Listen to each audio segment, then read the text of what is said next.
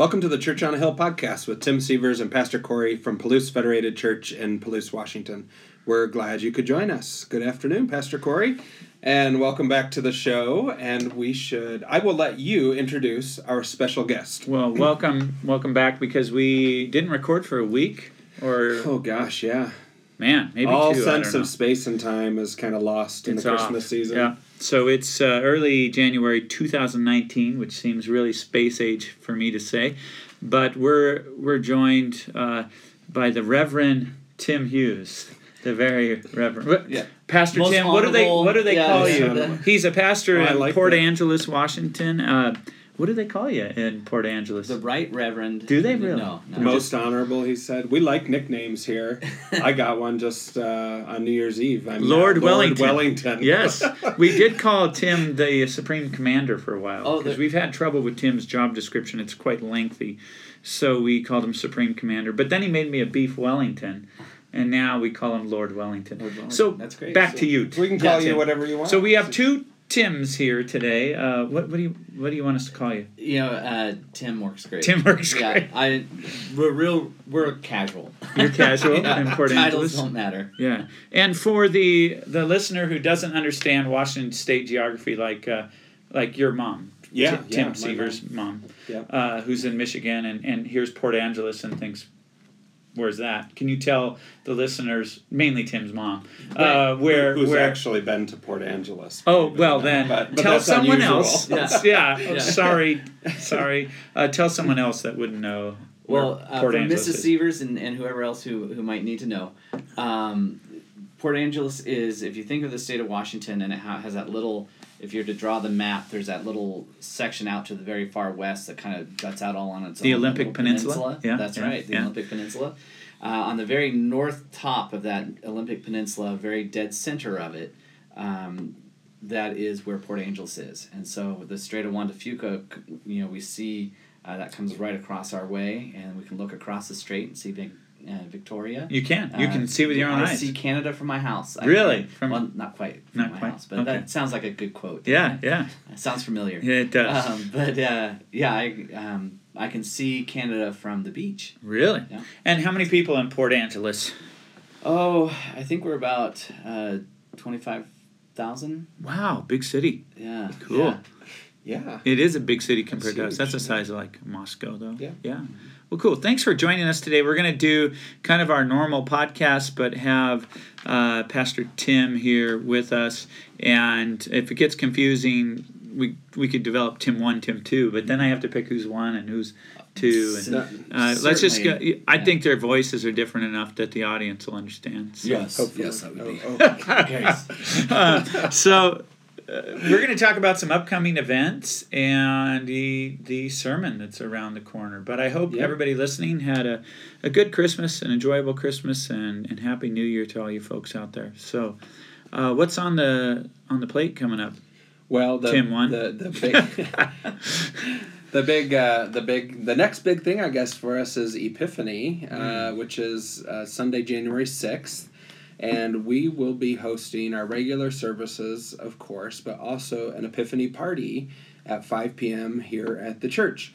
And we're going to be doing some activities. We're going to process down to the... process means walk.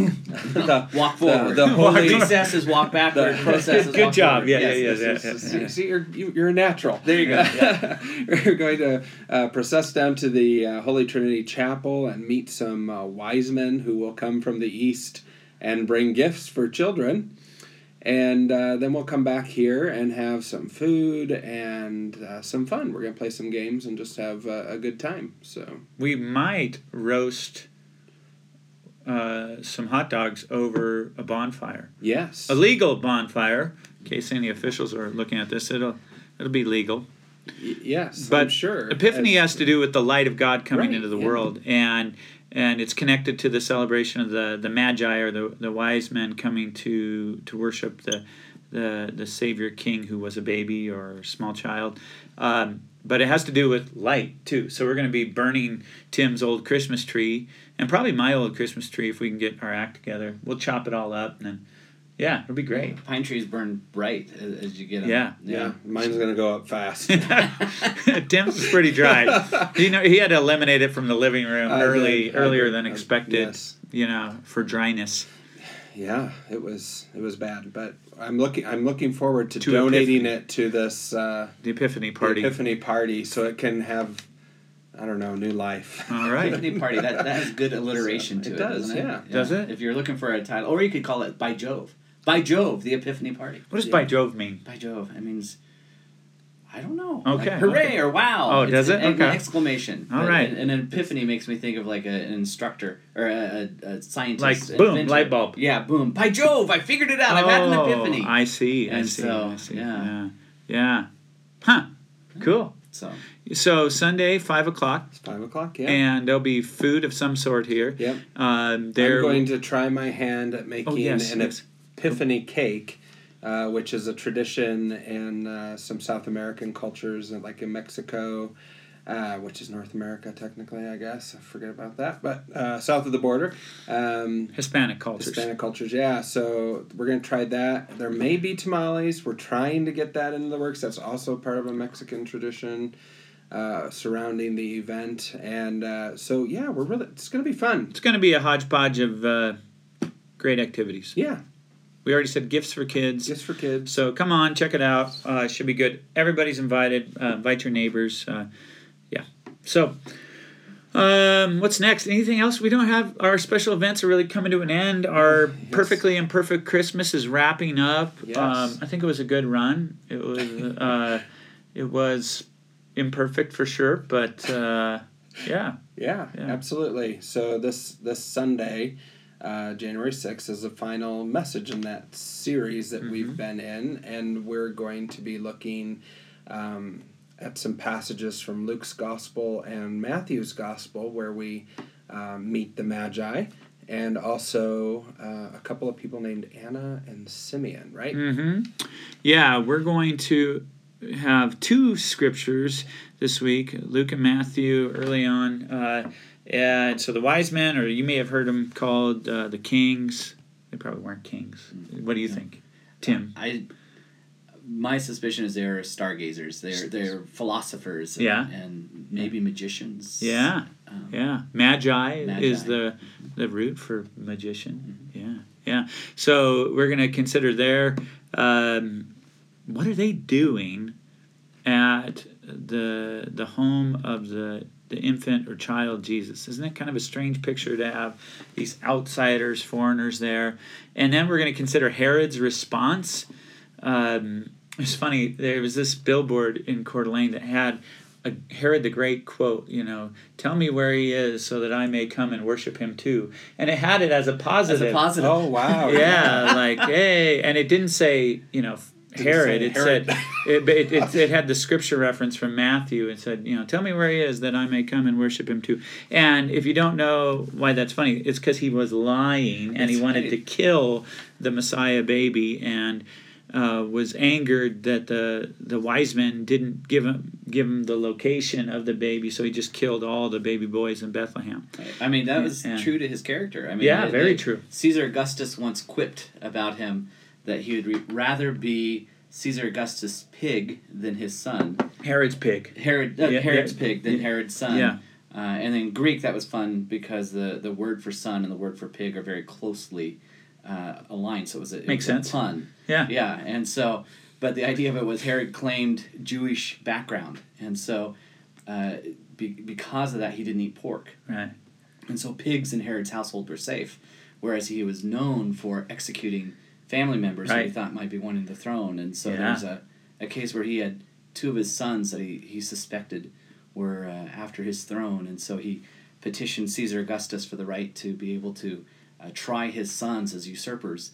And Caesar approved, and he found them guilty and sentenced them to death by strangulation. And so Merry Christmas. Merry Christmas. Yeah. So Herod's a really nice guy. And that's all recorded outside of the biblical text. And so it's just true that as Scripture is recording this idea about Herod going and executing all of the children, all those babies up to age 2, baby boys. And, that's history affirms that's exactly Herod's character. It was kind of what he was good at, doing terrible things. Terrible Herod the Great he was known for building great buildings. He was not a great moral character. Nobody of his day thought he was a great guy. He was really good at consolidating power and keeping people in fear and right. Yeah. And yet here he is. Here he is. Right in the middle of our perfectly imperfect Christmas. And God allowed that. Yeah. Allowed Herod, this terrible ruler, to be part of the story. This death, the death of innocence, the innocent babies, is part of the set of stories that we should consider this time of year. It's not the easiest of stories. This is a terrible story. Right. Yeah, but it's something that God allowed, right? I mean, so we're going to consider that. We're going to consider, why are these outsiders, these stargazers, these magicians, which I think the Old Testament said, don't do that. Exactly right. Now, that's not a direct quote, but that's a paraphrase. That's a paraphrase, yeah. We mentioned that in Sunday service in Port Angeles, was how interesting that God... You get together on Sundays over there, too. We do. Isn't that crazy? Yeah. Just in case you haven't been outside of Palouse on a Sunday, folks, we're not the only ones. That's right. Yep. Now, I wouldn't say that all of Port Angeles does that, but a small grouping of us comes Most together. of Palouse worships here. I don't know about there you go. No, I wish, yeah. That would be great. Yeah, that would be great. But anyway, what were you saying? But I don't remember now. What was I saying? Oh, that we were talking about how interesting it is that although the Scripture says don't do this, don't do the magic stuff, don't do the astrology stuff, God still spoke to the outsiders through the astrology, through the stars shining the way, that they might come and recognize. And just how interesting it is that God met them where they were. Yeah. And hopefully, they had that encounter with the Messiah, that they go back changed. Yeah, that's pretty cool. So we're going to consider that. And then Anna and Simeon are two elderly characters that get to see the baby Jesus at 8 days old. I believe that's a very specific time frame for a specific reason. He's getting, he gets circumcised. He also gets, the family makes a sacrifice for him in the temple because he's a firstborn child. But there's these two characters there, Anna and Simeon, and they both have been waiting a long time. We do the manger scenes. I don't know if you have those in Port Angeles, like the stables. Yeah, every now and again with the wise men there. Yeah, often. The wise men are there. Yes, but Anna and Simeon and the whole circumcision scene's just cut out. I mean, it's just not there. Is that a pun intended? Yeah. Thank you. Thankfully, the circumcision scene is like cut out of. Why have you ever seen for sale like a stage by stage manger scene? Maybe we could come up with it. Pastors Incorporated. Stages of the cross would be stages of the birth, where we have them traveling, and then we have them looking for the inn, and like somebody's wagging his head no, and then before you know it, they're in the cave, and she's having the baby. That would be an interesting one. Realistic. Wait, cave? I thought it was a barn. Well, we could argue. Okay. But I don't care. So she's having the baby. Then the next one, she has the baby, and shepherds show up, right? Yeah. And then we don't hear from them for a few days, and then they're at the temple. And then there should be Anna and Simeon. But before that, the little, we don't know who the rabbi was that did, Oh, right, yeah. The thing. Yeah. Mm-hmm. Yeah. Circumcision. I said it. Okay. Yeah. But then that happens, and then Anna and Simeon are there. We could have a cool scene with them. And then we've got a year or so, maybe close to 2 years. I think about a year. And they're still in Bethlehem area, and we get the Magi showing up. And then we should have another scene where Herod's angry, and then the final scene would be Joseph and Mary on the road to Egypt, and a bunch of dead babies. Now, I'm kind of getting why this doesn't sell. Right. But that is the full set of stories. Isn't that your thought when you get to Christmas? Like, you think about the Magi showing up and bringing the gold and myrrh and frankincense, and the drummer boy, he's in there, isn't he? The drummer boy. The drummer boy somewhere. And then you get that wonderful Christmassy, warm, fuzzy feelings when you read about the mass infanticide story. Of I always tell it to my kids on Christmas Eve night. That's just right. just to get everybody in the new in the Christmas spirit. That's right. Yeah. Wow.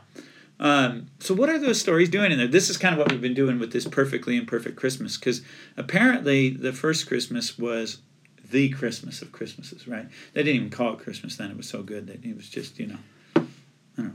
Right. Jesus' birth. Yeah, Jesus' birthday. Yeah, okay. So it's the real deal, right? The original Christmas. And we've been trying to make Christmas feel better and be cooler ever since, I have, I think, remote control timed candles. I have timed Christmas lights. That's cool stuff. Yeah. They didn't even have that then. And and yet my Christmas is not as good as their Christmas. Yeah. But yet their Christmas had unclean shepherds, all the confusion of not knowing where the baby was going to be born, all the difficulty emotionally and physically that Mary and Joseph went through.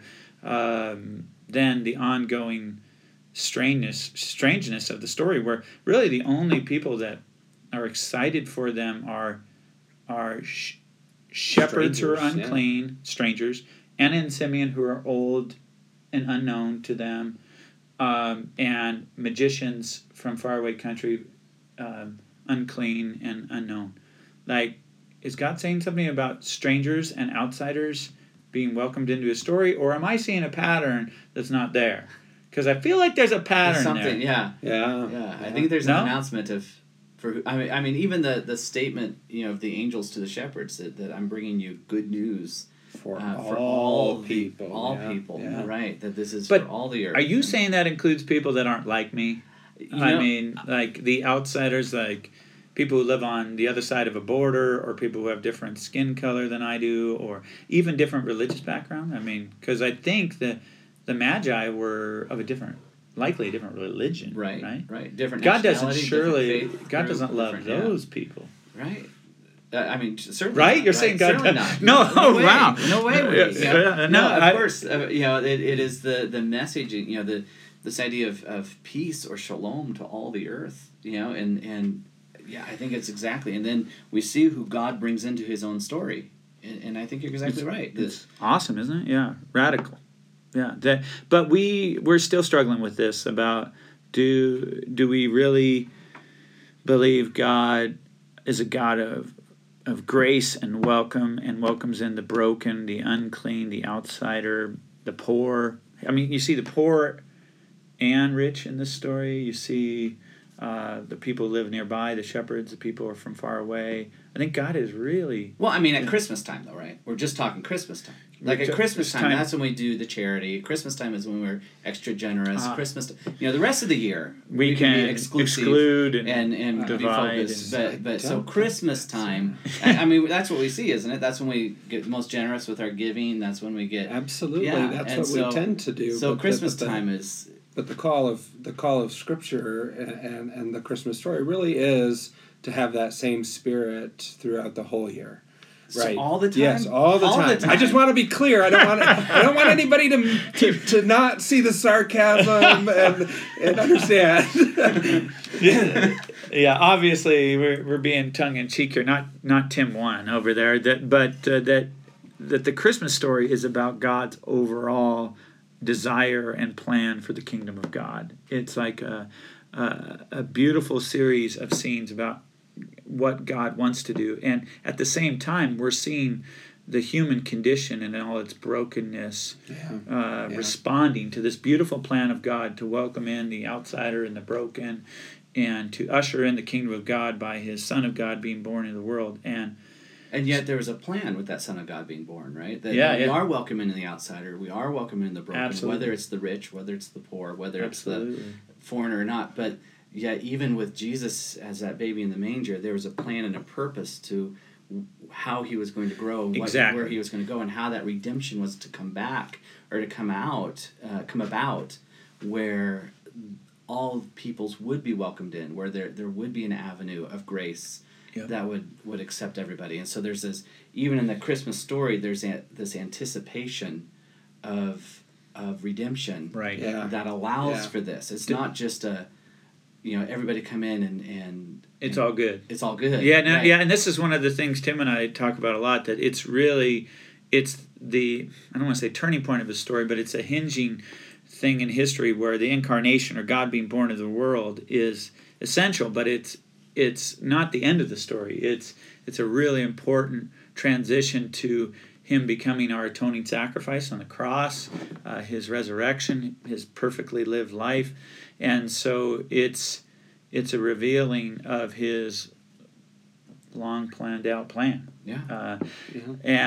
But it's not the end of His story. But some people, Christmas is what it's all about, and they don't think of the implications of, man, is our brokenness so bad that God has to be born into this world as a human being? And I think if you look at the difficult stories of Christmas, the killing of the innocent babies, for example, and Herod's rage, I think that's exactly why God had to become flesh, that He had to come and die in our place, because our selfishness, our evil, our sin, it can't be dealt with a nice sentimental holiday. Right. We can't just practice morality to get out of our sin. We can't make a perfect government that'll save us from our sin. We are broken, and even when God comes to us with perfect love in the form of an infant, humanity will respond with evil.